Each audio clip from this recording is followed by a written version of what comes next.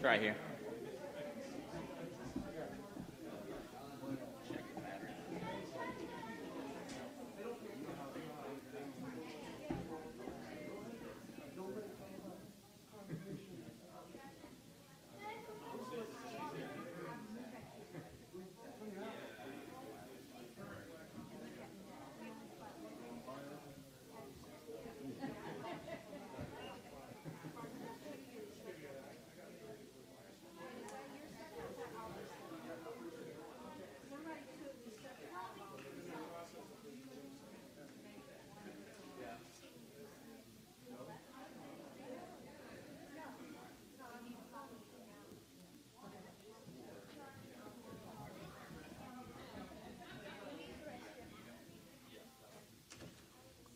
All right, good morning.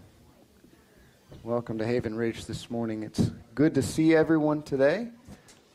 New faces and old faces. Vons, it's a blessing to have you all back worshiping with us. You were dearly missed the last couple of weeks, as well as others who've not been able to be with us. So welcome. It's great to be in the house of the Lord and worship with you today. A couple announcements as we get started. Just to reiterate what we said last week, we are in the process of just re-signing our rent agreement for the building, just dotting all the I's and crossing all the T's. Nothing really changing there. Same graduated pay scale as what we had discussed weeks ago in our budget meeting. So just keeping you up to date on that. We're still in the process of getting that signed and agreeing to those lease terms. So tonight, Women's Bible Study will meet this evening at 6:30 here in the church building. You guys will be on chapter 4. Is that right? Chapter 4? Yes, chapter 4. Okay. Yep. That's okay. Discipline. Okay. All right. I had chapter 4 down from last week, so I think that's it. But defer to the app, not to me for sure. Men's gathering will be Sunday the 28th at 6:30 here in the church building. Also, as we do every week, just take a look around, see who's not here. For whatever reason, you may know why they're not here, you may not. But do church family members do service and reach out to them. Let them know, hey, we missed you today. How are you doing? How can I pray for you? Just be an encouragement to our church family members who are not here today. Just a reminder, be conscious of the health of others around you. Whether you're wearing a mask or not, just be aware. Everyone lives at different risk levels. So as we're gathering together and we're worshiping, just be cognizant of your distancing conversation, those around you, particularly those who are wearing masks. It's a beautiful day, so after the service, certainly make use of outside space for conversation and fellowship and enjoying company with one another. If you or your children use the restroom during the service, please make use of any of the cleaning supplies that are in there to wipe down surfaces that you or they touch. And then I'm going to challenge you. Just our challenge for the year is, as we've been kind of reiterating every week, what are you doing to ensure that the gospel is central in your life? And at this time, before we do our call to worship, I'm going to ask Alan to come up and give a special announcement about a missionary who's headed to Africa. So, just a little bit of a background or a context of this. This is only one who knows him in this room. So, Tina knows him, Jake and Kelly know him, and Sarah know him. This is a former student of mine who is a contemporary of Jake's. His name is Austin Moore, and Austin Moore has had a heart for missions for many, many, many years, ever since I knew him when he was a 15, 16-year-old, and his heart has always been for missions, and he's always been trying to be involved with an organization that would actually send him. Now, he's done that. He's worked with different groups that have set him up for that, and he's been all over the world. But I've seen this develop in this young man over the years, from a boy to a man now. And he's probably, I think he's 28 or 29 years old, so he's been out of youth for a while. But he has connected with a sending agency or mission agency called Surge. And they're legit. They're on the up and up. They seem solid. They seem to be a good organization. So he's connected with Surge, and he is raising money right now so that he can go to North Africa. I do have the name of the specific location that he will be, but for safety measures, we cannot disclose that. So if you really want to know that, we can talk about that off camera, but he will be in North Africa. And some of the goal there is, first of all, to learn to learn Arabic when he gets there. So not an easy language, and so he's going to be working on that, learning that once he gets there. I asked him what the long-term goal was, and obviously the goal is to make disciples, and he kind of walked through some of the ways that they would do that. I can give you more information on that if you want that, but his first 2 years there, should he go, would be to learn that language, but also spend time interning under seasoned missionaries to do what they've been doing there for a long time.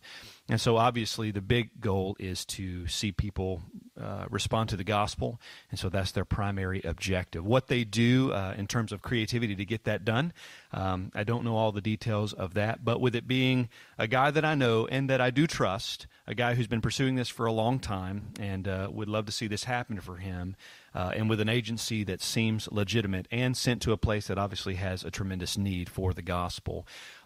He has asked us if we would consider supporting him in any way. Now, we've talked to you about where we are with our funds. With what we have coming in weekly, we don't have the funds to take on a new missionary. We already support several. We don't have enough funds to take on a new missionary in the way that you typically would, monthly, yearly.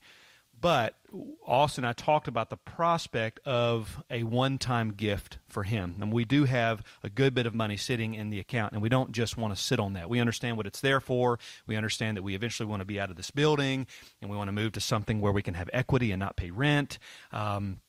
But we also don't want to hoard that. We want to use it wisely when we can for the gospel. And this is an opportunity for that. So not asking for an answer or a show of hands or anything like that right now, but what we're proposing to you all, and I haven't given a number or anything to Austin, but what we're proposing is that we send him a $500 one-time gift just to help him. He's at 63%, and he still has a couple of months to finish raising those funds. And so that's a drop in the bucket compared to what a lot of people can do. But for us, we feel that that's fairly generous and will help him tremendously. So we're proposing that we, as a church, send him $500. And following protocol, when it comes to sums of money like this, we want the church to be involved in this. If it were just sending him $100, we would just, okay, we'll do that. I think the church will be fine. So what we ask is you take a day or two to think through that. If you have questions for me about Austin, or if you have questions about what he's going to be doing, you want some more specifics about the organization, you have until Wednesday. Let's go ahead and say that. Ask me. Shoot me a text. Shoot me an email. Give me a phone call. Pull me aside. Ask me questions. If I can't find the answer, if I don't have the answer, I will find the answer. And if we don't hear anything from you, or we feel like everything's good, we will take that as a yes from the church body, and we will send him the $500 or send it to the organization. So take some time to pray about that. Consider that. If you got questions, talk to me. Alan, can you also post that on the app for the benefit of those who aren't here? That'd be good, just as much information as we can provide, again, for safety and security reasons. Well, a call to worship this morning comes from the book of Acts, chapter 17, Paul's sermon on Mars Hill. And am I too close to this mic? I'm not sure. Nope, I'm good. Okay. Paul's sermon on Mars Hill, and I thought it striking. We've been preaching through the last several weeks the book of John, and we're discussing the resurrection, its centrality to the Christian faith. And I thought it striking that Paul's famous sermon on Mars Hill, the end of his sermon is cut short by the crowd surrounding him because they're stirred because he mentions the resurrection. So I wanted to read that as our call to worship this morning, where Paul says, Acts 17, verse 30, "Therefore, having overlooked the times of ignorance, God is now declaring to men that all people everywhere should repent, because he has fixed a day in which he will judge the world in righteousness through a man whom he has appointed, having furnished proof to all men by raising him from the dead. Now when they heard of the resurrection of the dead, some began to sneer, but others said, 'We shall hear you again concerning this.' So Paul went out from their midst." Let's pray. Father God, may we never, never gloss over the fact that Christ was raised from the dead. As we read the scriptures, may we see that that's the crux of the narrative of Scripture. That's the crux of the gospel. And we don't worship a Savior who's dead and buried and stayed there, but one who is risen and now reigning. So, Father, we come, we celebrate you through our risen Lord and Savior, Jesus Christ, today. Would you be pleased to be in our midst as we worship? It's in Christ's name that I pray. Amen.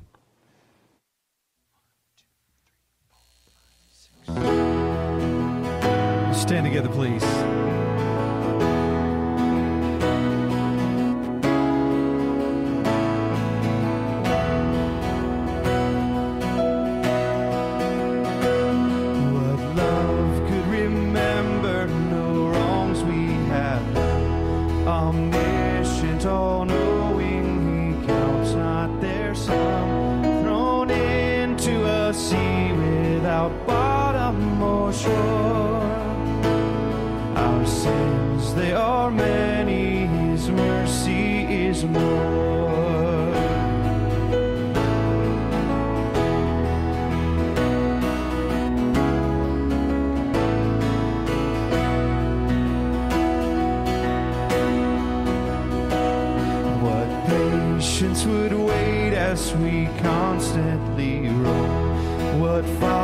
So tender is calling us home. He welcomes the weakest, the vilest, the poor.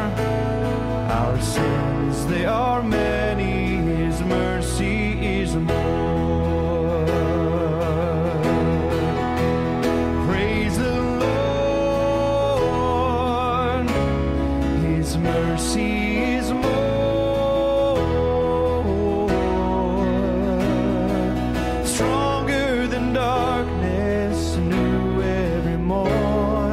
Sins, they are many, His mercy is more.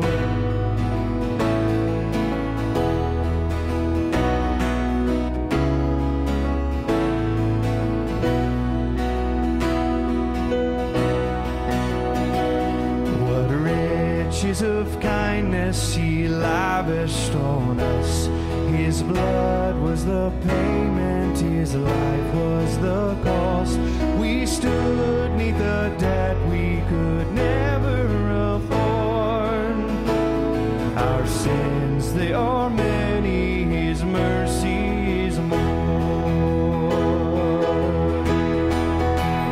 Praise the Lord, His mercy is more. Stronger than darkness and new every morn. Our sins, they are many, His mercy is more. Praise the Lord, His mercy is more.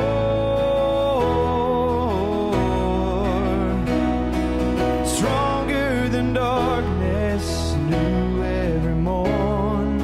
Our sins, they are many, His mercy is more.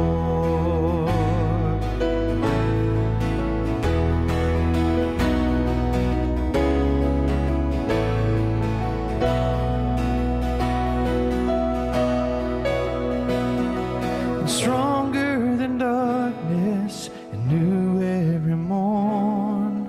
Our sins, they are many, His mercy is more.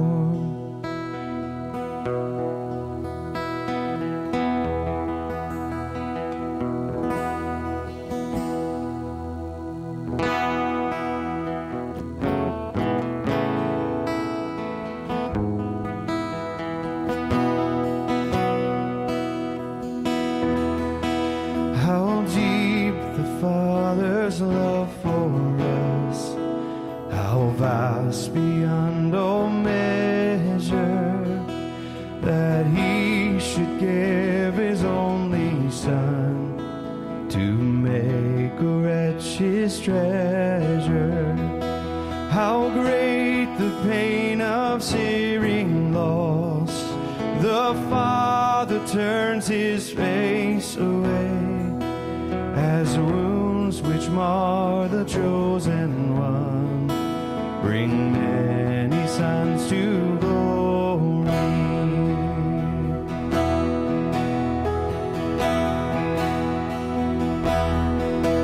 Behold the man upon the cross, my sin upon his shoulders.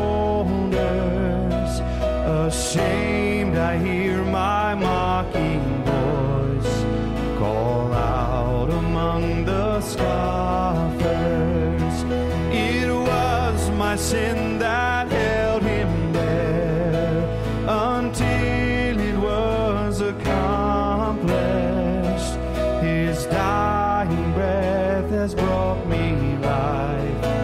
I know that it is finished.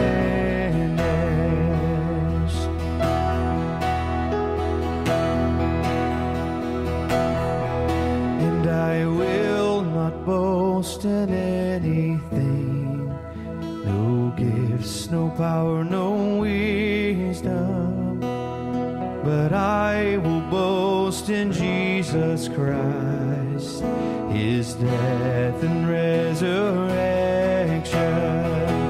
Why should I gain from his reward? I cannot give an answer, but this I know with all my heart, his wounds have paid my ransom. Why should I gain from his reward? I cannot give an answer, but this I know with all my heart. But this I know with all my heart. One more time.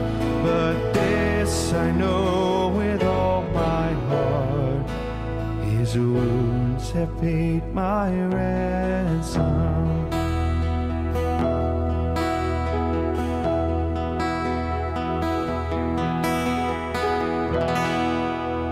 Have a seat, kids, if you want to come up and join Pastor Austin in front of the stage.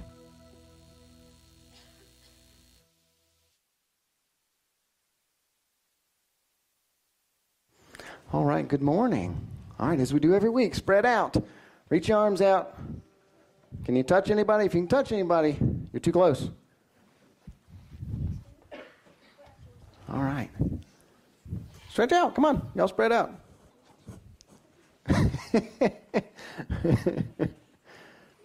All right. We did the best we could, right? All right. Well, we've been going through this book, Big Truths for Young Hearts by Bruce Ware, right? We've been talking big ideas about who God is, right? Who we are, being made in his image, okay? All right, and then who Jesus is, what he did on the cross. Okay, we've been talking a lot about the work of Jesus, okay? What happened on the cross, and what did that accomplish? Okay, well, we get to today, and we get to a big question, okay? About the resurrection of Jesus. Okay, we've been preaching through, Mr. Allen and I have been preaching through the Gospel of John. We spent several weeks on the resurrection of Jesus, okay? So the New Testament writers made a big deal about the resurrection. You know, when Peter stood up in Acts very early on, and he talked to the whole gathering that was there, he said that all of this is happening because we all bear witness to Jesus who was raised from the dead. Okay? And then later on in Acts, there's a man who's healed. And people are just amazed at this. And they're praising Peter. And Peter's like, no, listen.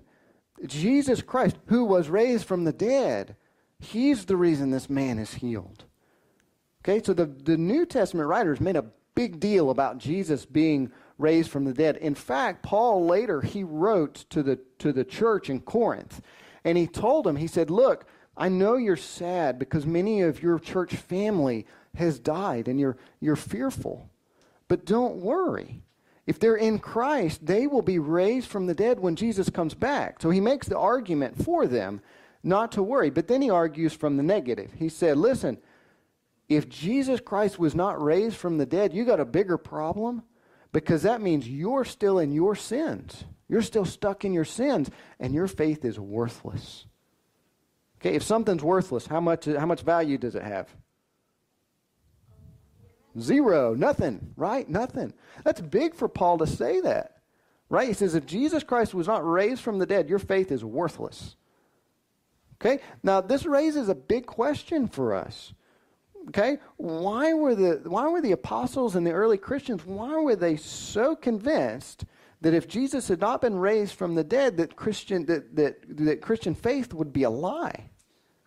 Remember, we've talked about already, for those of you who've been here, we've talked about that Jesus died for our sins, right? That his death paid that penalty. Wouldn't it be fine if Jesus died on the cross and just stayed in the grave? No. So there's got to be a connection. There's got to be a link. You guys know what a chain is? Right? Chains, they hold together because of links. Okay, there's got to be a link between the death of Jesus and his resurrection and what happens with sin. Okay, so that's the question for today is, why is the resurrection so important to the Christian faith in regards to sin? What is that connection? Now I'll tell you, okay, there's the connection. The short answer here is that there's a connection between the penalty of sin and the power of sin. Okay, the penalty of sin and the power of sin. Okay, let me take this in two parts, real easy. Okay, remember we've talked about the last couple of weeks, I've used the illustration of somebody being put in jail for a crime, right? Okay, somebody being put in jail for a crime. That's the penalty, okay? If you do something wrong, you break the law, there's consequences, right? We call that's the penalty, okay? And the Bible's real clear. Can anybody tell me what's the penalty for sin? Death, exactly. That's right. Paul says the wages of sin is death. That's what our sin earns us. It earns us death. Okay, remember what God told Adam in the very beginning. He said, when you touch the fruit from that tree, what happens? You die. Sin enters the world. Your relationship with God is severed, is broken, and you die. Okay? So that's the penalty for sin. Now let me ask you this. If somebody is stands on trial in a court case for something they did wrong, okay, all the evidence is right there, okay, but they're acquitted. They're not guilty. Okay, we talked about that's what happens when Jesus steps in for a person who has faith in him. You're standing in that courtroom. All the evidence for your sin is against you. You're guilty, clearly guilty. Jesus steps in and says, I'm going to take that penalty. What happens to that person? Do they go to jail? Will they go to jail? No, they just get let free. They get let free. Now let me ask you a question. Let's say you were not in that court case. You weren't in that courtroom. Okay?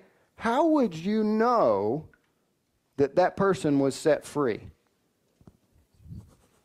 Okay, you saw them where? You weren't in the courtroom. Where might you see that person? Where? When they got out. You would see them walking around outside of the jail, right? What's the evidence that they were set free? That they're not, in jail. That you saw them, right? Okay, so here's the evidence that Jesus paid for the penalty of sin is that he was resurrected. The scripture calls him the firstborn from the dead, the firstborn of many brethren, many people who would believe in Jesus and also be raised from the dead because of Christ's work on the cross. Okay, so you see that. How do we know, how did the apostles know that Jesus' payment for sin on the cross was effective? They saw that he was raised from the dead. Do you see that? The penalty for sin is death. Okay, well, Jesus paid that penalty in full. The penalty's paid for. So Jesus steps out of the grave. You see that? That's a big deal, isn't it? If Jesus hadn't been resurrected from the dead, he'd still be paying that penalty, right? Okay, now let's talk about the power real quick. Sin has a lot of power. What can sin make you do? Bad things. Okay, bad things like what? Lie. Lie? Okay, I love that like 4 of you said lie at the same time. Parents, take note of that. Okay, lie. All right, what else? Maybe steal something? Take something that's not yours? Do harm to someone else, right? Sin has a lot of power in this life. But the greatest power that sin has is to kill you. Okay? Now that's not like make you do something bad so that you die. Okay? But that's the power that sin has, is to ultimately cause death. Okay? Like, how does it kill you? Well, that's the power of sin, that ultimately sin has the power to bring about death. Okay? The penalty and the power work hand in hand. Okay? The power doesn't come from something else. It comes from the nature of sin itself. That's a good question. Okay? So Jesus had a greater power over the power of sin to hold someone in the grave. Okay? That Jesus was raised from the dead. Okay? So he conquered sin's power. It's very similar to the penalty. Okay? That if Christ truly conquered sin's power completely, and sin's greatest power is death, the only way we could show that, to demonstrate it, is that Christ was raised from the dead and was alive.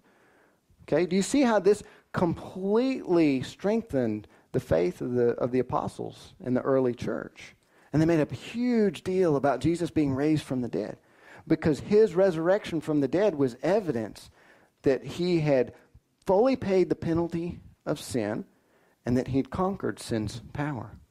That's why the author of Hebrews writes, and he says, "Death, where's your sting? Where is?" Because the author of Hebrews knew Jesus had conquered it. And Jesus said, "For all who believe in me, I will raise them up on the last day. They will be resurrected to a new life with me. Death will not hold them." Okay, this is why Paul could write with hope to the Corinthian church in chapter 15 and say, look, you mourn over those who have died, but you mourn with hope, because they will be raised with Christ just as you will. And that's true for anyone throughout the ages who has faith in Christ. That though they still may die, because Christ hasn't returned yet, that they will be raised up with him on that last day when God judges the world in righteousness. All right, that's a big truth. I know that's a lot to swallow. Okay, but I hope that you can see why the resurrection is so crucial to the Christian faith. All right? Well, let me pray for us. Okay, you guys can go sit down. Father God, Lord, we thank you. Thank you for these big truths and asking some hard questions of Scripture. I know when I was younger, Lord, I was fearful of asking hard questions of your word. And it took me a long time into adulthood to realize that, Father, your word can stand up against really hard questions. So, Father, I pray that we wouldn't be afraid to ask those. And for these young minds, Father, that they would ask questions of your word, Father, and that you would stir their hearts to seek out Jesus more and more. They would see more and more the importance of Christ and his resurrection. Oh, Lord, Father, for as Paul said, that if the resurrection is not true, then our faith is a lie. But Lord, the more we dig into your word and we see the reality of your promises fulfilled, and that all of your promises come to fulfillment in Jesus, in his death, burial, and most essentially his resurrection, Father, we can say the penalty of death, or the penalty of sin, is paid for in full, and its power is broken because of the resurrection of Jesus. So, Father, we give you praise and we give you glory, Lord. May your Spirit rest on these young folks this morning, Father, that their hearts would be turned towards you. They would see their need for Jesus and they would put their faith in him. It's in Jesus' name we pray. Amen. All right, thank you guys. You can go sit down.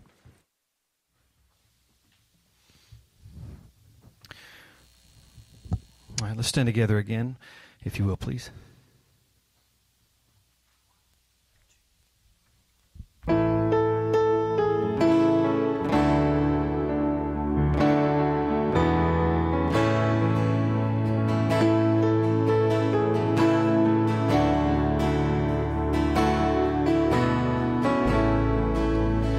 When I fear my faith will fail, Christ will hold me fast. When the tempter would prevail, he will hold me fast. I could never keep my home through life's fearful path, for my love is often cold. He must hold me fast. He will hold me fast. He will hold me fast, for my Savior loves me so. He will hold me fast.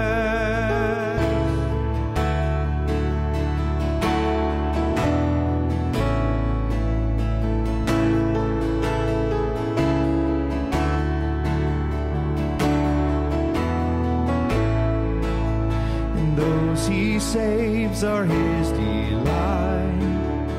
Christ will hold me fast, precious in his holy sight. He will hold me fast. He'll not let my soul be lost. His promises shall last, bought by him at such a cost. He will hold me fast. He will hold me fast. He will hold me fast, for my Savior loves me so. He will hold me fast.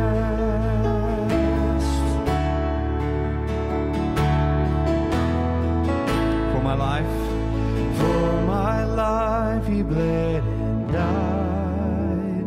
Christ will hold me fast. Justice has been satisfied. He will hold me fast. Raised with him to endless life. He will hold me fast till our faith has turned to sight.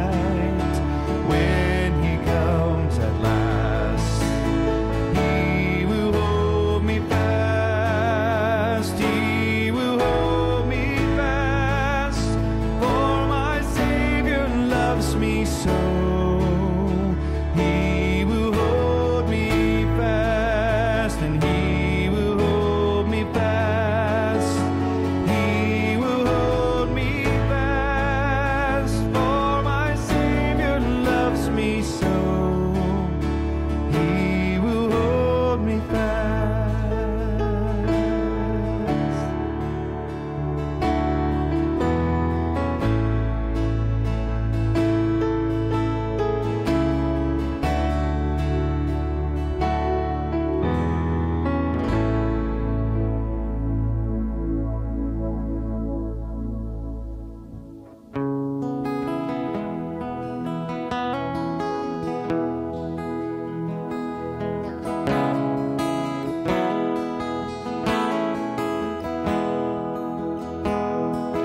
Who else commands all the host of heaven? Who else could make every king bow down? Who else can whisper and darkness tremble? Only a holy God. What other beauty demands such praises? What other splendor outshines the sun? What other majesty rules with justice?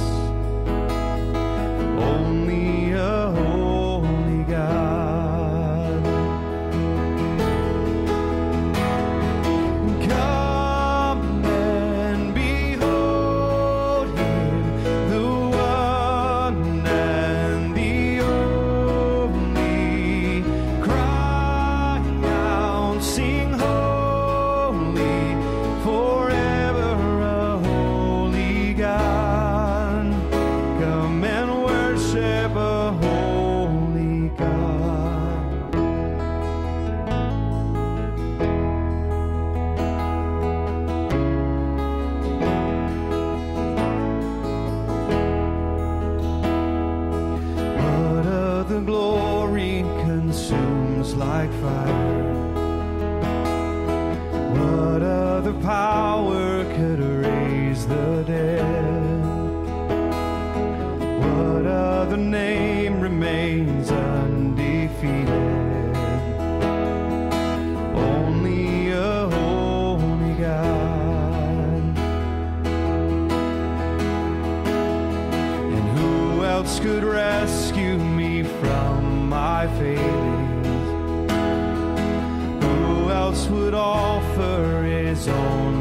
Son?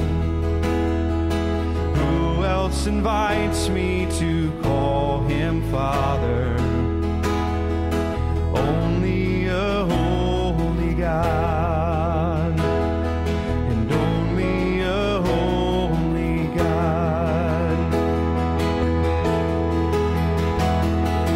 Come and behold him, the one and the only. Cry out, sing holy, forever a holy God. Come and worship a holy God. Come and behold him, the one and the only. Cry out, sing holy, forever a holy God. Come and worship a holy God. Come and worship a holy God.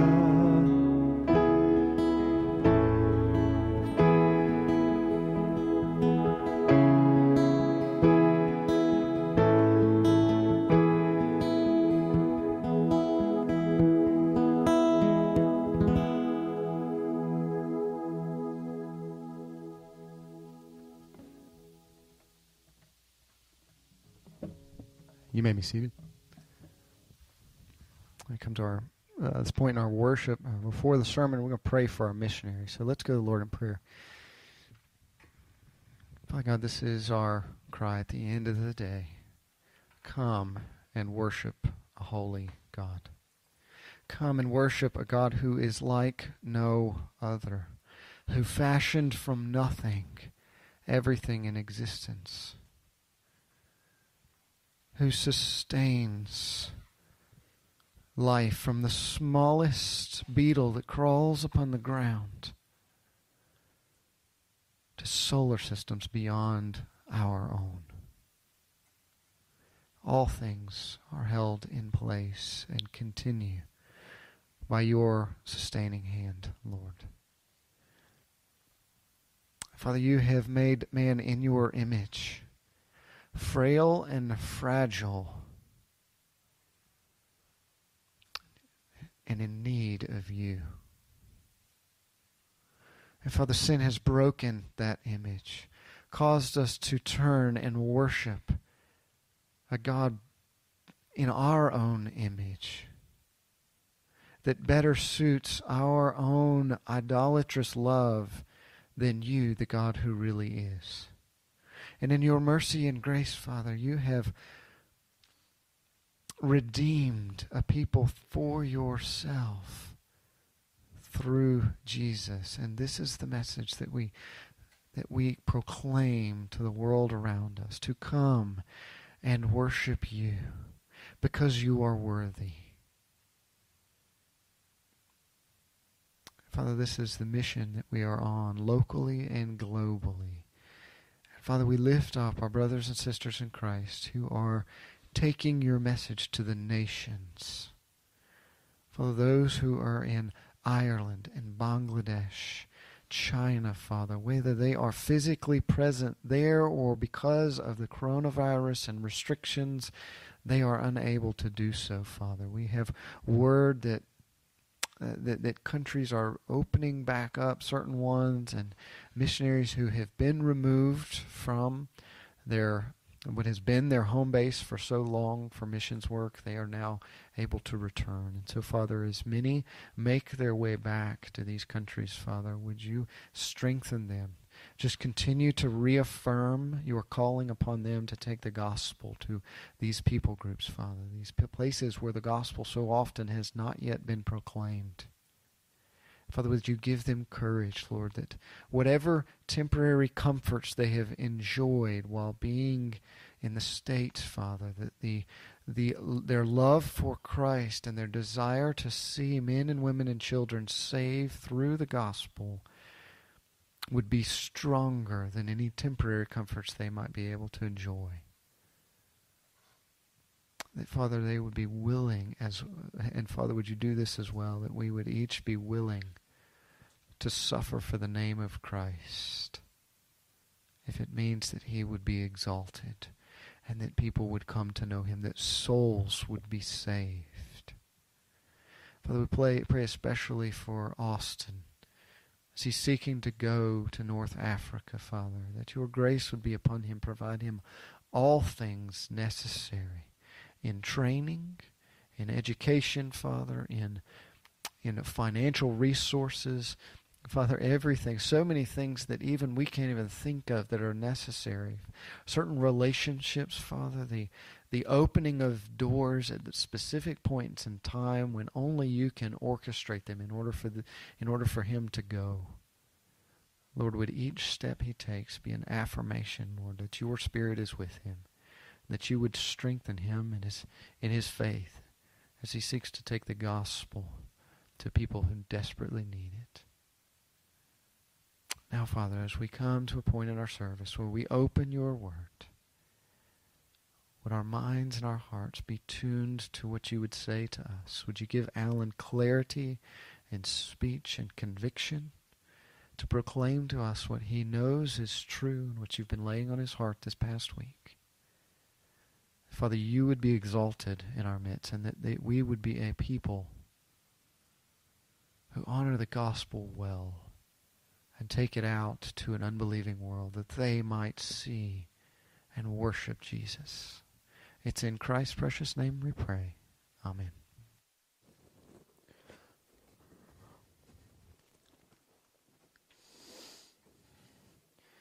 Jake, I'm gonna stand more middle, Jake, today, and hope I do not trip over the drums. If I do, you're free to laugh. It's okay. Somewhere like here. All right. So if you have your Bible, you can turn to the book of John, chapter 20. John chapter 20. But before we get there, just want to share a few things with you by way of introduction. Have I done something? We don't have insurance. So I want to share a few things with you by way of introduction, and that is, so you know that back in last August, I went to Oregon and got to do some hiking, some camping, see one of my best buddies out there, and it was a great, fun time. I showed you some pictures of that time. But what's interesting is before I went there, my friend would always send me these pictures in order to entice me to come out to visit him. Now, you know me. I don't like to fly on planes, so one of my reasons was I am not going to sit on a metal tube in the air for 5 hours. Can we meet in the middle? I'll drive. And I tried to convince my wife to let me drive literally across the nation to go and visit, but it would just be time and money that we didn't have to use on that. So, of course, I went, and what was interesting is all of the pictures that he sent me, and I would have sworn to you that these pictures were doctored, that somehow he had taken them through some kind of cool Photoshop process, or he went to his Instagram and he did all that stock stuff, and what I saw was kind of a fabrication or an alteration of what was real. The truth was in there somewhere, but it wasn't what I was seeing, when in fact it was. So when I get there, I start taking pictures, and I don't take the pictures with filters. Some of them are filtered for Instagram purposes. You gotta do that, right? But they don't need filters. I mean, the place was really beautiful. But I told myself so many times when he would send me these images, I'd say, I guess I have to be there, or I have to see it in order to believe it, because where do places like this exist, this side of heaven? I mean, really, come on. I mean, I love South Carolina. I love the Blue Ridge Mountains. And I love standing at Pretty Place and looking over. I like going at Caesar's Head and looking over. Those things are amazing to me. I like being on Highway 11 and looking up right there at Table Rock as it sits over that pond that you're not supposed to park and take pictures at. That bridge that you take pictures at, but you're not supposed to. I love that area there, and I see it, and it's beautiful, and I think, God is majestic. He's so creative. He's so innovative. These things are fine. But none of it, quite honestly, held a candle to what I experienced firsthand in Oregon. So before I went, it was, I guess you have to see it to believe it. And then I saw it, and now I believe it. beautiful, beautiful, beautiful place. So my question for you this morning, are you familiar with the phrase, I've got to see it to believe it? Now, maybe some of you ladies, like my wife, you say to your husbands, as my wife says to me, I'll see it, I'll believe it when I see it. Maybe that's pertaining to the fact that I say, I'm going to clean up my side of the bed. Okay, I'll believe it when I see it. I've turned over a new leaf, honey. You just wait and see. I'll believe it when I see it. You know, so the list goes on and on and on. I'll get to that later. I have a honey-do list that might as well be a honey-don't list that's taped to the cabinet, okay? Really just ruins the feng shui of our kitchen, but she has it there, and it's listed there, and I think I've marked off 2 things, and it's been up there for months and months and months. Things like replace a picket on the fence, you know, or paint one wall in the bathroom. That would literally take me the time of taking down the 2 light sconces and then putting a single coat. You know, I mean, it would take no time, but it's just so hard for me to get to some of these things. I mean, this is a great time for some of you men to really empathize with me right now, but you're silent, you jerks. So that's how that is. But I understand the phrase and I get it. I'll believe it when I see it. And I started thinking of these things when I started reading through this text for this week, because Thomas became a man who had to see something in order to believe it. But Thomas took it a step further. Not only did he have to see it to believe it, but he had to behold it. He had to touch it. He had to experience it with the senses in order to believe it. So if you're looking with me, we're in John chapter 20, starting in verse 24.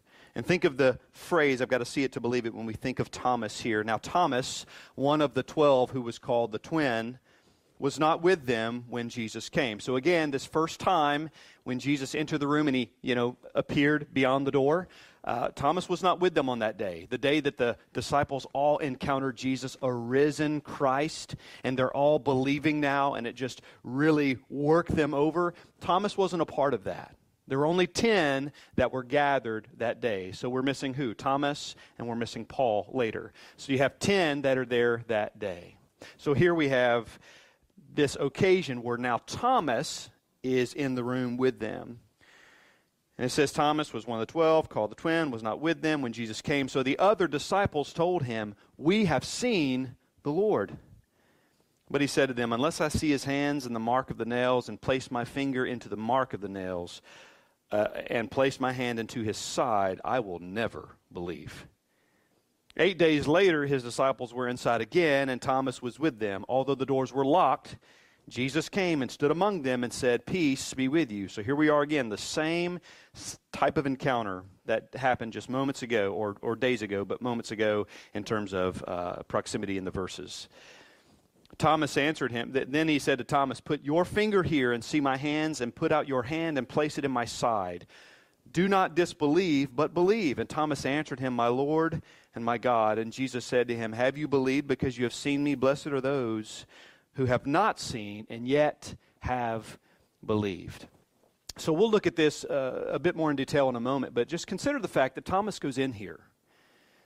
And Thomas is unbelieving at this point. Thomas is really struggling for various reasons, which we'll see, I believe. And then Jesus enters the room, not owing him a shred of grace. He responds or acquiesces to Thomas's conditions that Thomas himself placed on his own faith. And Jesus says, "Thomas, see my hands and see my side. Don't just see them. Put your hands there and touch them and experience it for yourself."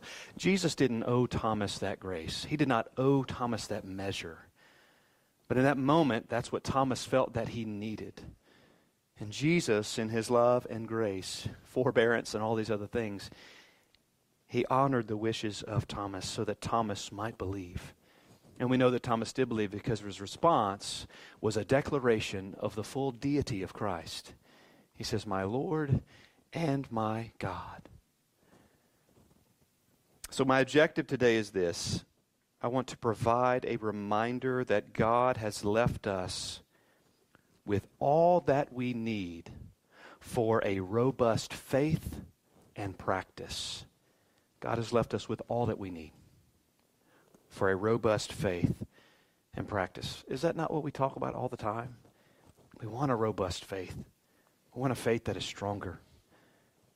I want a faith that can stand the test of time, and whatever it takes to get that, that's what I want. That's how I pray. I want that. Sometimes my faith is weak. I can identify with the Thomases and the Simon Peters of Scripture who get out of the boat and sink or refuse to believe, even though the disciples labored to convince him on an eyewitness account that Jesus is in fact alive. You say, what kind of man would have lived under the teachings of Jesus for so many years and heard these promises, and now he's hearing account from his brothers who he's labored with, and he's still not believing? But even more so, what kind of man would then respond to that kind of man and alleviate his doubt and thus provide him with belief?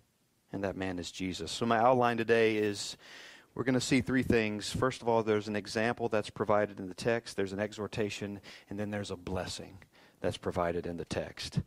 So we'll start again in verse 24. Thomas, one of the 12, called the twin, was not with them when Jesus came. So the other disciples told him, "We have seen the Lord." So the example is this. I believe that we can walk away from this text and see that there is an economy of grace that is expressed here amongst the disciples. And you may ask, well, how do you get that? I get that because when it says that these disciples told Thomas, the verb that is used there is indicating that they continued to tell him the truth, that they were continuously presenting him with this. It wasn't just, hey, I've seen this, I've seen Jesus, he's alive. Oh, you don't believe? Well, let's move on. Let's save our breath because you're not believing. No, it was, Thomas, we've seen a risen Christ. I don't believe it. Thomas, we've seen it. He was here. I mean, you put yourself in that situation. Put yourself in that context for just a moment, because we're not trying to remove the context and bring it here. We're trying to exist in that moment. What is it meant for? What is it teaching us? What are we gaining from trying to enter into this 21st century, or this first century context? You see these disciples who are finally believing that Jesus has been resurrected. He's alive. You have to agree there's got to be some excitement and some hope that has been lit under them. And so Thomas comes in because he wasn't there when Jesus first appeared to them. And now he's there and they're saying, he was here. I promise you, we saw it. We spoke with him. We gave him broiled fish, man. He was right there. He ate the fish. It wasn't a figment of our imagination. We're not hallucinating. This was real. They labored to tell him this. They labored to convince him of this. And you would too. You've done the similar thing in your life in the past with truths that are much less significant.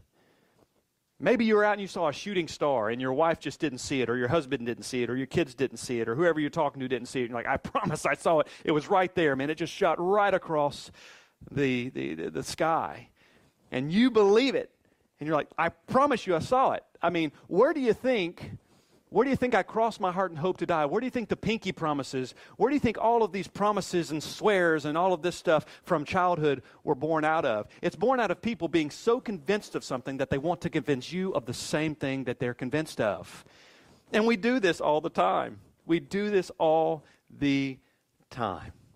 I'm always trying to convince my wife, that I really am the cat's pajamas, right? I'm always trying to convince her of these things. I'm laboring to tell her these things. Maybe there are things at times that I've done, and she might not believe me, and it's a good thing. I'm like, but I promise I did this. Yes, I put away my clothes, but they're on the floor, Alan, but I put them away, and I'm trying to convince her of these things. It doesn't always work out in my favor, but you understand, right? You understand this burning in your soul to convince somebody of something that you know is to be true. And this is the sentiment here with the disciples as they're trying to convince Thomas of what they had seen. And so there's this economy of grace. And maybe I would call this a secondary teaching or an indirect application of the text, because I don't know that this is the author's primary intent. The primary intent overall is the resurrection, right? But if we put it under a microscope, I think we can legitimately arrive at this place where we see that they showed great grace to him in trying to convince him of these things. Yes, Jesus is alive. We want you to have the same hope in you to do the work that you're called to do, just like we're called to do a work, and we're now projected by the hope of the resurrection. So they want him to know this, and I think the same economy of grace should be shared within Christian community. I think the same thing needs to happen. I remember years ago, I was camping with buddies, and I woke up in the middle of the night, and to best of my ability, as best as I can recall, I mean, I was so convinced that this little yearling bear was making its way up under my hammock. Austin, you were there. That was the year of the great raccoon tinkling all over our buddy's backpack, which was really funny. He got his trail name that year. What was his trail name? Do you remember? Oh, Bandit. Bandit, because the raccoon tinkled on his pack and made off with all this stuff. Anyway, it was really funny. But I woke up and said, guys, I saw a bear. Nobody believed me. Even Pastor Jowers over there, a bunch of mockers and scoffers, like, you didn't see anything. I'm like, there was a bear, I promise. So I held the line for years and years and years. And now that it's been 10, 15 years, I'm like, did I really see a bear? I'm not quite as convinced then as I was. But that's because of those doubters sowing seeds of doubt in my mind. But I know what I saw. So you understand the sentiment. Thomas refused to believe the words of these men. They believed. They were set on it, but Thomas was not. He refused. He refused to believe these things. And here's what's interesting about unbelief. We talked about unbelief last week, but I want to talk on it for just a moment again because we're still in this context of unbelief. Unbelief is much like a leaky roof or a roof with holes in it when rain is pouring down. And this is a timely illustration because just a few days ago, I was at the job with Austin, and I get there, and Austin had done a fantastic job of waterproofing a hole that we had to tear out in a roof so that we could put some LVL beams in there. And I get there the next day, and it's water all over the floor. Now, I patched a hole a few weeks before, and it had a lot of rain. There was no water in the house. But I'm just saying, but I got there the other day, and there's water everywhere. I call Austin. He's at a meeting, a lead meeting, the guys that tell you where to dig holes. Those guys. So they're there, and he's like, man, what's going on? So we're kind of wigging out a little bit, and we dry it up. No damage is done. We figure it out. He ends up buying a giant house-sized tarp, and we just throw the tarp over the whole house, and now it's dry. It's all good. But what's interesting is he sealed that thing up really, really, really well. But if there's one shred of opportunity, if there's one tiny microscopic hole, water will find it. And this is kind of how unbelief works. Thomas is suffering a couple of things here: grief and fear. The disciples were hiding out. Why? Because they were afraid of the Jews. Now, I know Thomas wasn't with them in those last few verses, but I would think it's safe to assume that Thomas was also fearful of the Jews. What could the Jews do to them? What are their thought processes? Because they just saw what the Jews had done to Jesus, so it makes sense that the disciples would be fearful because of what they believed to be true, because of what they were trying to uphold, and then they see that maybe they would suffer the same fate. So I think Thomas is dealing with fear, and I think he's dealing with grief. Both fear and grief are two very strong gateways to unbelief. Of course Thomas is dealing with grief. His teacher had just died in horrendous fashion.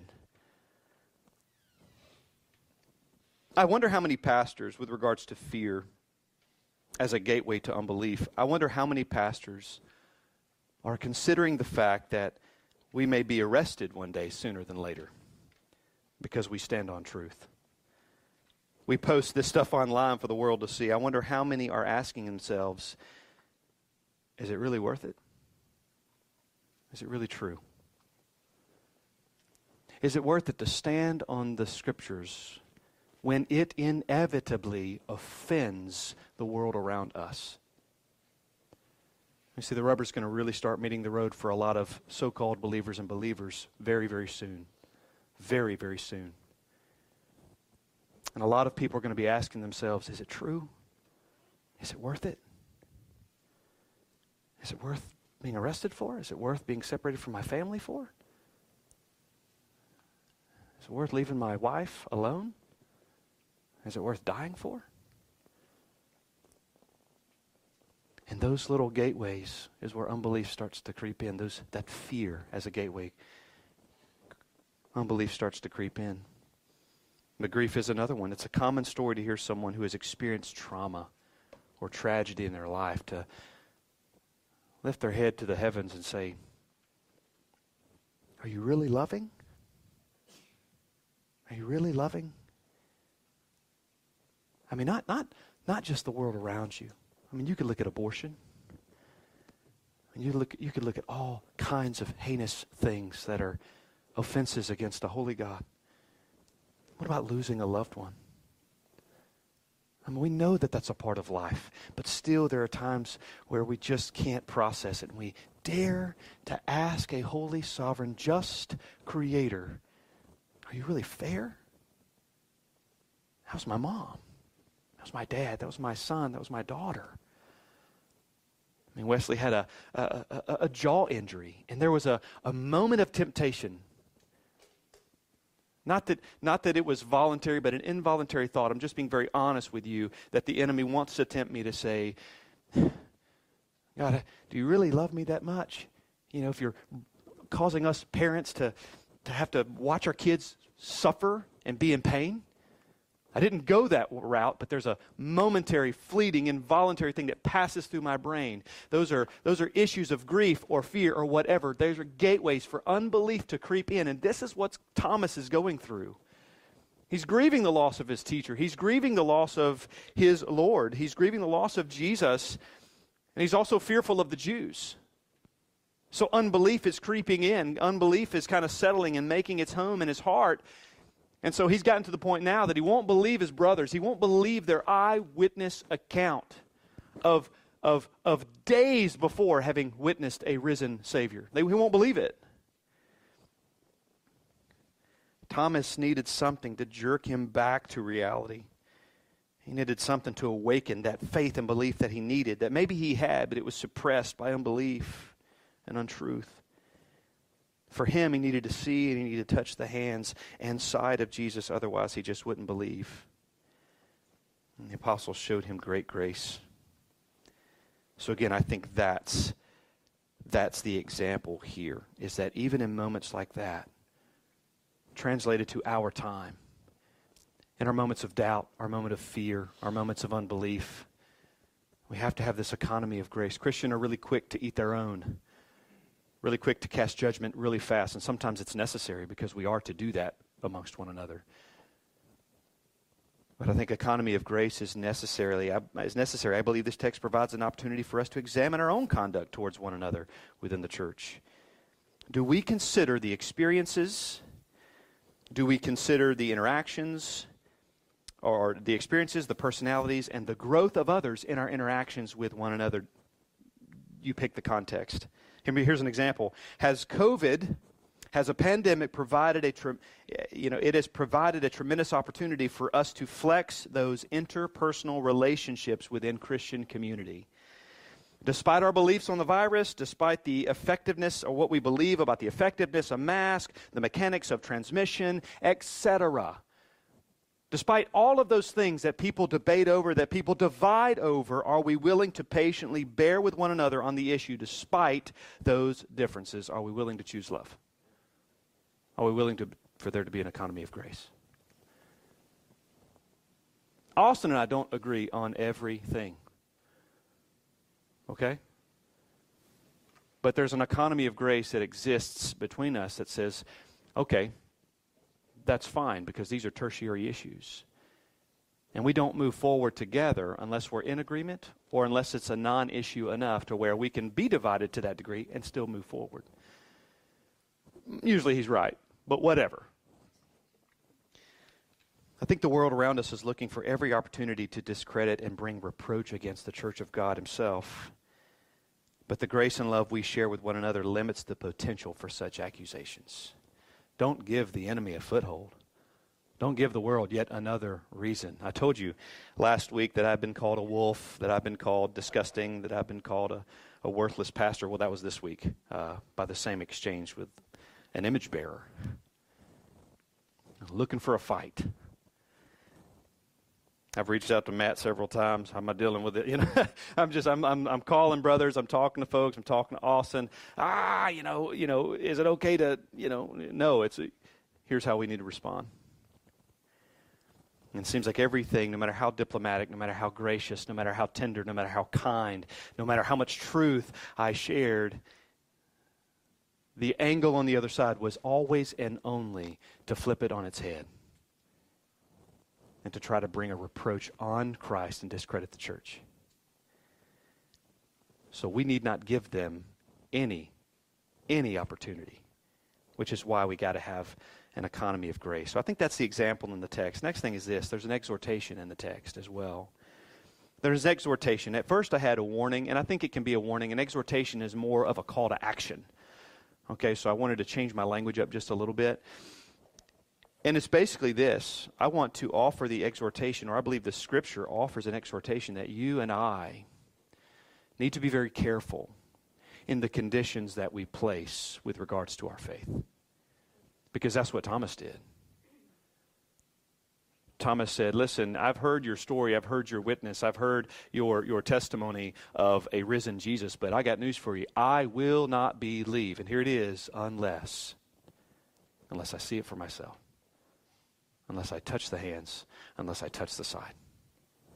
I will not believe. So I think that's a strong exhortation for us to not place conditions on our faith. Thomas refused to believe unless he saw with his eyes and touched with his hands. Thomas created his own conditions for belief, which were rooted in his own experiences rather than the spoken word and reality of Jesus. He knows what Jesus told them. Why didn't Thomas put together the fact that Jesus said that he would be resurrected? The disciples have verified that resurrection. Why wasn't that enough?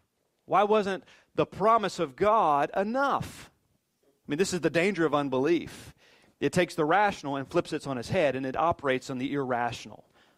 It operates on untruth rather than truth. That's why we're in this mess that we're in. That's why Paul addresses suppressors of truth. Sexuality flipped on its head. Justice flipped on its head. Why? Because truth, which should light the way, is now suppressed and has been since Genesis 3.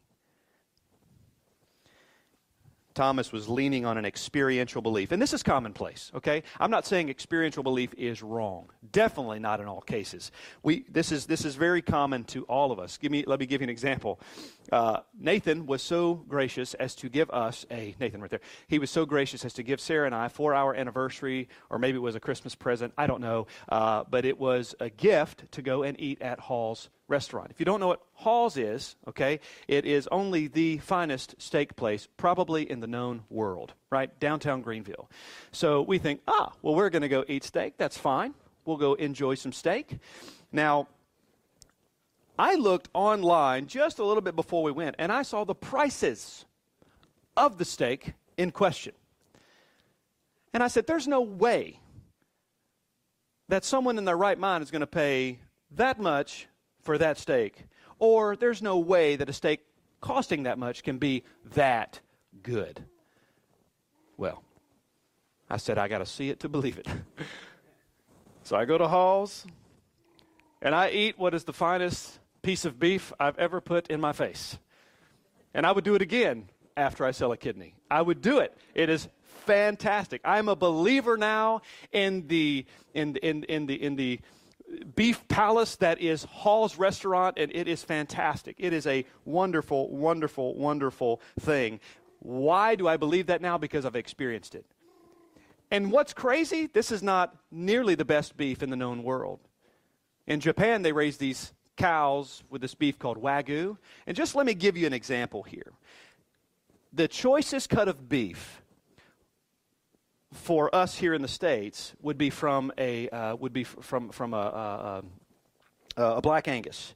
You know what they go for at auction? $4,000. A cow in Japan that produces Wagyu beef goes for $40,000 at auction. So there's a slight difference in the beef. I did not have the Wagyu. It was offered, but there was no number listed as to the cost, so I stayed away from that. But But the prime rib, the aged prime rib that I had was rather fantastic, and so I'm a believer. One other final example, we'll move forward. I thought this was appropriate. You know, the experience of childbirth. Obviously, I'm not speaking of birthing a child, but I'm speaking from a husband's perspective, a father's perspective of witnessing childbirth. I'm being careful, all right? Witnessing childbirth. I'm not equating what I experienced as far as pain and suffering in any way to the woman, okay? But I will tell you this. At first, as a young 25-year-old, when Wesley is about to be born, I'm sitting there and I'm waiting. And I'm thinking, you know what? I mean, I know that women talk about how bad this is, but they've been doing it forever. So is it really? And they keep doing it. So is it really that bad? You know, I mean, I'm not trying to be insensitive, but come on, let's put our big boy pants on and let's deal with it, right? It's a part of life. Friends, then I witnessed it. And I cannot describe to you, from my experience, the turmoil that I experienced, and I wasn't even the birther, okay? I am a believer now, experientially to a degree, of what could be the horrors, while simultaneously the beauty of children being born. It was a revolutionary experience, you know. And the next two kids, my position was right up here by her head, just saying, you're doing good, you're doing good, you're doing good. You know, not going down there. You're doing just fine. Way to go, honey. Breathe. Yes, you can breathe. I can breathe. You're a better breather than me. You can do all things better than me because you're about to birth that, right? So this is what I experienced, so I'm a believer now. Because why? I witnessed it. I didn't birth a child, but I witnessed a child being born, and that's enough for me forever. We believe all kinds of things because we personally experience these things. Sometimes it's anecdotal at best, or we believe or we perceive the things that we believe and perceive are altogether wrong because of a bad experience.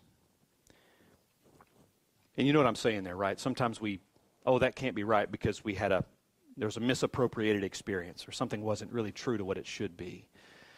Like I have a friend, I don't want to disclose too much information. I have a friend who became a pastor of a church, but what he inherited was a church that had a former pastor that had inappropriate relations with a host of women throughout the church. And so there's so many people that were, as a result of what they witnessed as members of that church, what they thought of pastors were, they're all horrible. They're all bad. They're all greedy. They're all inappropriate. They're all looking for this. They're all abusing power. And so he had a lot to eradicate. He had a lot to get past there. But their perception, what they experienced, determined for them their perception. And it wasn't true. What they experienced was awful.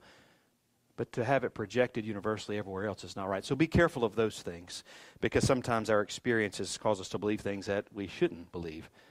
But sometimes they cause us to believe things that are right. But the point is, the experiential belief is real. So at this moment, Thomas, his belief was contingent on experience. His faith was contingent on his experience, what he could see, what he could touch. And so my question is, have you ever been guilty of this with regards to your faith? Do you ever ask God for signs and for wonders, for proof? You ever ask him for these things so that he can prove to you that he is in control or that his word is enough? Do you ever find yourself, I've done that a ton of times. Lord, I want my faith to be stronger. Lord, I just want you to speak. I want you to do things. And here's the unfortunate thing. When I do that, I'm always asking him to do so outside of his word. I'm always asking him, I've got your word. And how dare I say things like that, like his word is not enough. But I've got your word, and I believe your word. But Lord, I want something else. I want something more. I want something stronger. I want something more sufficient. It's kind of what I'm communicating. And how awful is that? How dare we ever assume that there's anything more that we need than what we have in the contents of Scripture? Maybe this can resonate with you. Have you ever said, please, God, show me that you are pleased with me. Show me some sign. Meanwhile, we know that God's word shows us that Jesus is the litmus test of God's eternal favor already poured upon you. Maybe you've said, God, I've reasoned with this person over the gospel. I was articulate, I was convincing, I was passionate and thoughtful. Meanwhile, God's word tells us that it is the foolishness that will it was the foolishness of men that will confound the wise. It's never been about my abilities, but about the gospel's power. We forget that sometimes. Do you ever place the realities and promises of God in a mold and say it has to fit this in order for me to believe it? For Thomas, that's what he was doing. I will only believe it if it matches this criteria. If it fits this mold, that's the only way that I'm going to believe this. So I'm not saying that what Thomas is doing is this unpardonable sin or that it's this most awful thing. I don't think it's good. Jesus is gracious in his response. And I think we can all identify with Thomas a lot. So there is, again, a tremendous economy of grace, to be experienced and to be shared here. But I don't think the way that we're intended to go is the way of Thomas here. But before we move to the final point of this, I just want to highlight Jesus' response. And it's simple. I'm not going to talk much about it, but you look at verse 26 through 28. And Jesus responds in this way. 8 days later, his disciples were inside again, and Thomas was with them. Although the doors were locked, Jesus came and he stood among them and said, "Peace be with you." Then he said to Thomas, "Put your finger here and see my hands, and put your hand and place it in my side. Do you not disbelieve? Or do not disbelieve, but believe." And Thomas answered him, "My Lord and my God." Jesus didn't chide him. Jesus didn't rebuke him. He didn't say, "Man, you know what? Why are you here after 3 years of me teaching you?" The best preacher, communicator, theologian in the known world, the eternal Son of God, has taught you and has shared intimate quarters with you in terms of his discipleship. And still you don't believe. This is not how Jesus approached the scene. He approaches the scene with grace and responds by saying, "Here, Thomas." He didn't just say, "Look." He acquiesces to Thomas's conditions. And what we're seeing here is that Jesus is showing tremendous meekness. Thomas didn't rule the roost. Thomas doesn't dictate the plans of the Lord. The Lord doesn't subject himself to the rule of man. He very graciously met the need that Thomas had, showing meekness, mercy, and grace. And the response, or the result, was that Thomas believed. So Thomas created conditions for his belief. His and others' faith was built and based on experiences and based on senses. The experience the experience of sight, sound, and touch. But Christ then tells the apostles that there is an even greater blessing to those who believe without the necessity of experience. So listen to the text here as we deal with this final section. Thomas answered him, "My Lord and my God." And Jesus said to him, "Have you believed because you have seen me? Blessed are those who have not seen and yet have believed." This idea of blessing, this term, innermost joy and hope. It's the same usage of the Beatitudes. Blessed are the poor in spirit. Blessed are the merciful. Blessed are the meek. Blessed are all of these people. So he's saying the same thing. If you can believe without having to see, if you can believe without these conditions, you are truly blessed. And that's the final point, is this. We see a blessing in this text. It's interesting that the disciples would almost certainly look back and say, we would almost certainly look back at the disciples and say, "Man, I would have loved to have sat under Jesus himself. I would have loved to have been there in his physical presence."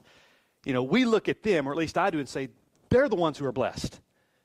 I mean, my goodness gracious. I mean, they get to witness all these things. They put their eyes on a resurrected Jesus.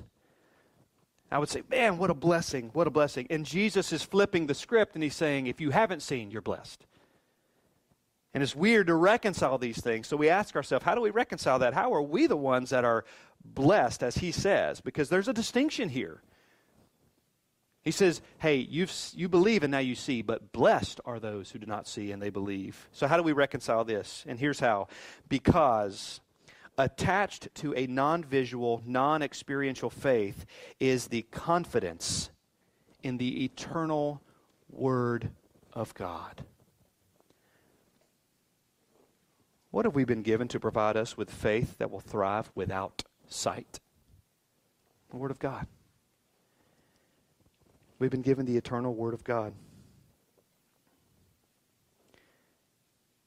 In 1517, that marked the beginning of the Protestant Reformation. Martin Luther really stirred the pot with the Catholic Church because there were some doctrines that he wholeheartedly did not believe within the Catholic Church, that he thought were gross manipulation or abandonment of the sacred text.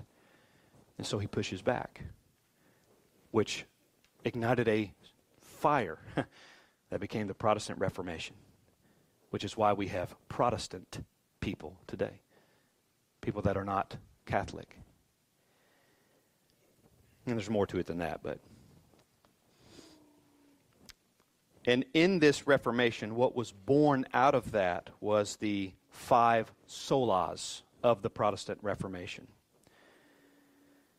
And I'm not going to say them in order because I want to end with sola scriptura, but sola fide. Understand that these 5 solas were produced as a response to the heresies of the Catholic Church, and they marked the distinctions between the Reformers and the Roman Catholic Church. These distinctions were important. Sola fide, faith alone. This emphasized salvation as a free gift as opposed to the works based on salvation according to the Roman Catholic Church. Sola gratia, faith alone. This emphasized grace as the reason for salvation.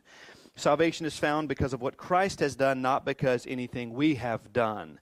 Solus Christus, Christ alone, emphasized the role of Jesus in salvation. Jesus, not the high priest, is our high priest, or Jesus, not the priest in Catholicism.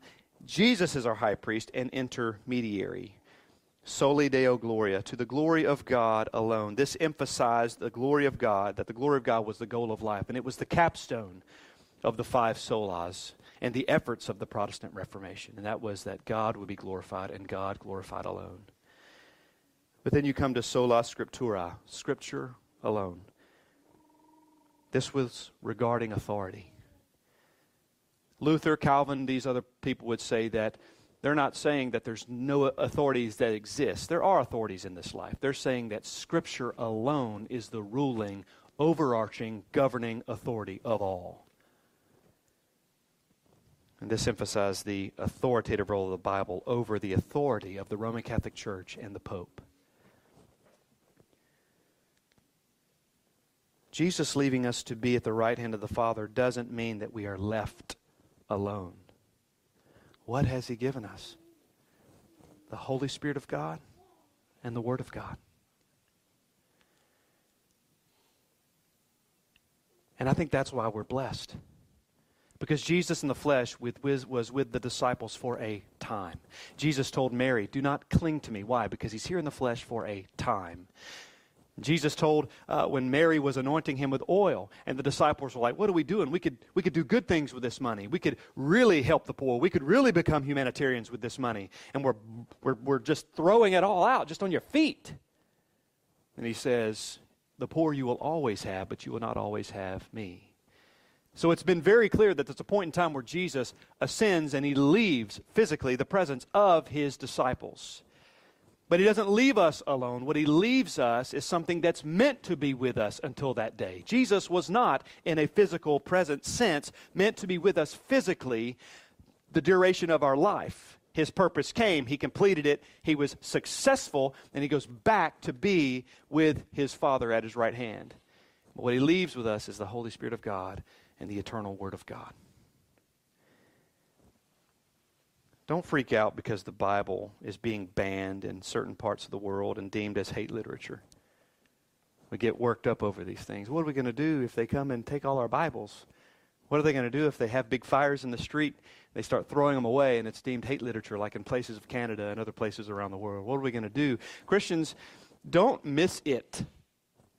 If you become undone because you think all hope is lost because someone says, I'm going to take this from you and torch it, then you're missing it.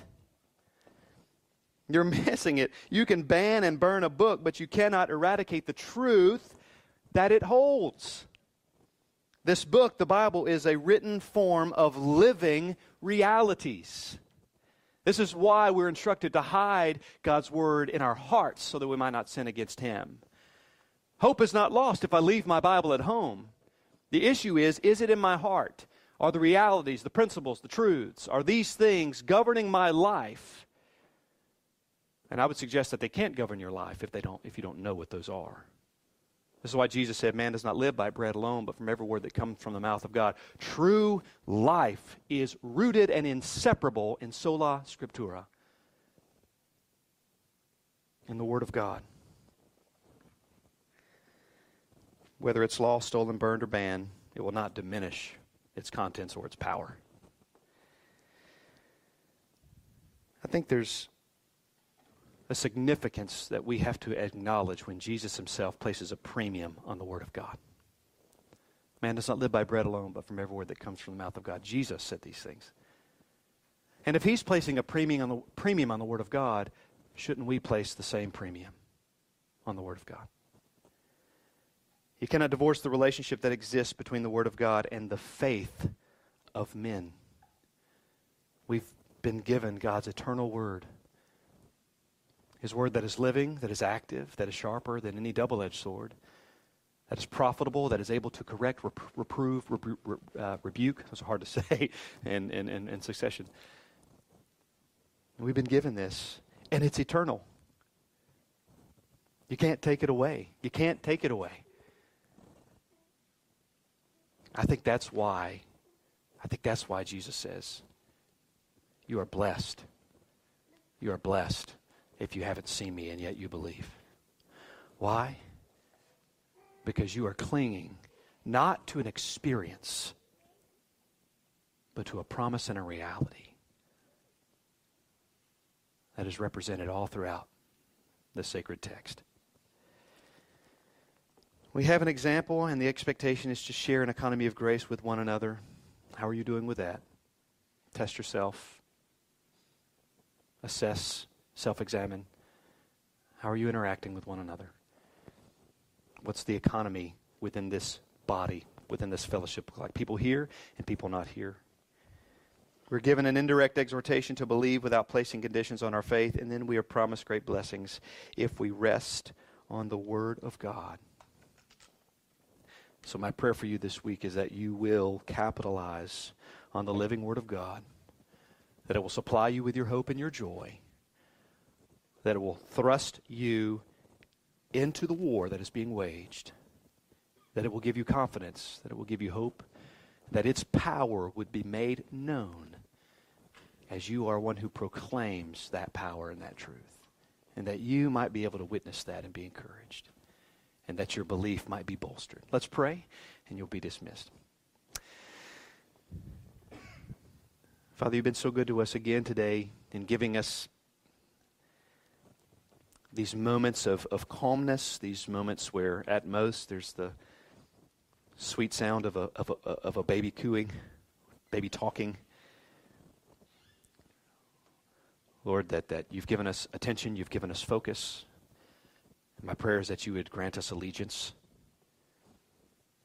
My prayer is that we would fear God and not men. I pray that for myself, because I know what that's like.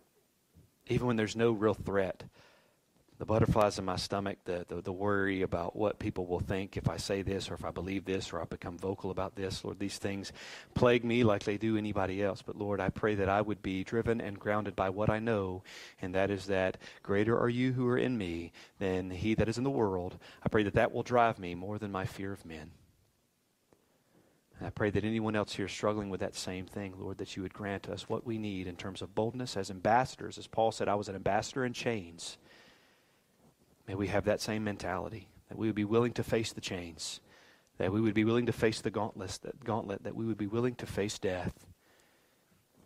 Because as Paul said, because death would be much better. But Lord, if we are to remain in this flesh, if we are to remain here, may we be about the business of the gospel and be about the business of making much of you as our physical act of worship. In Jesus' name, amen. You're dismissed.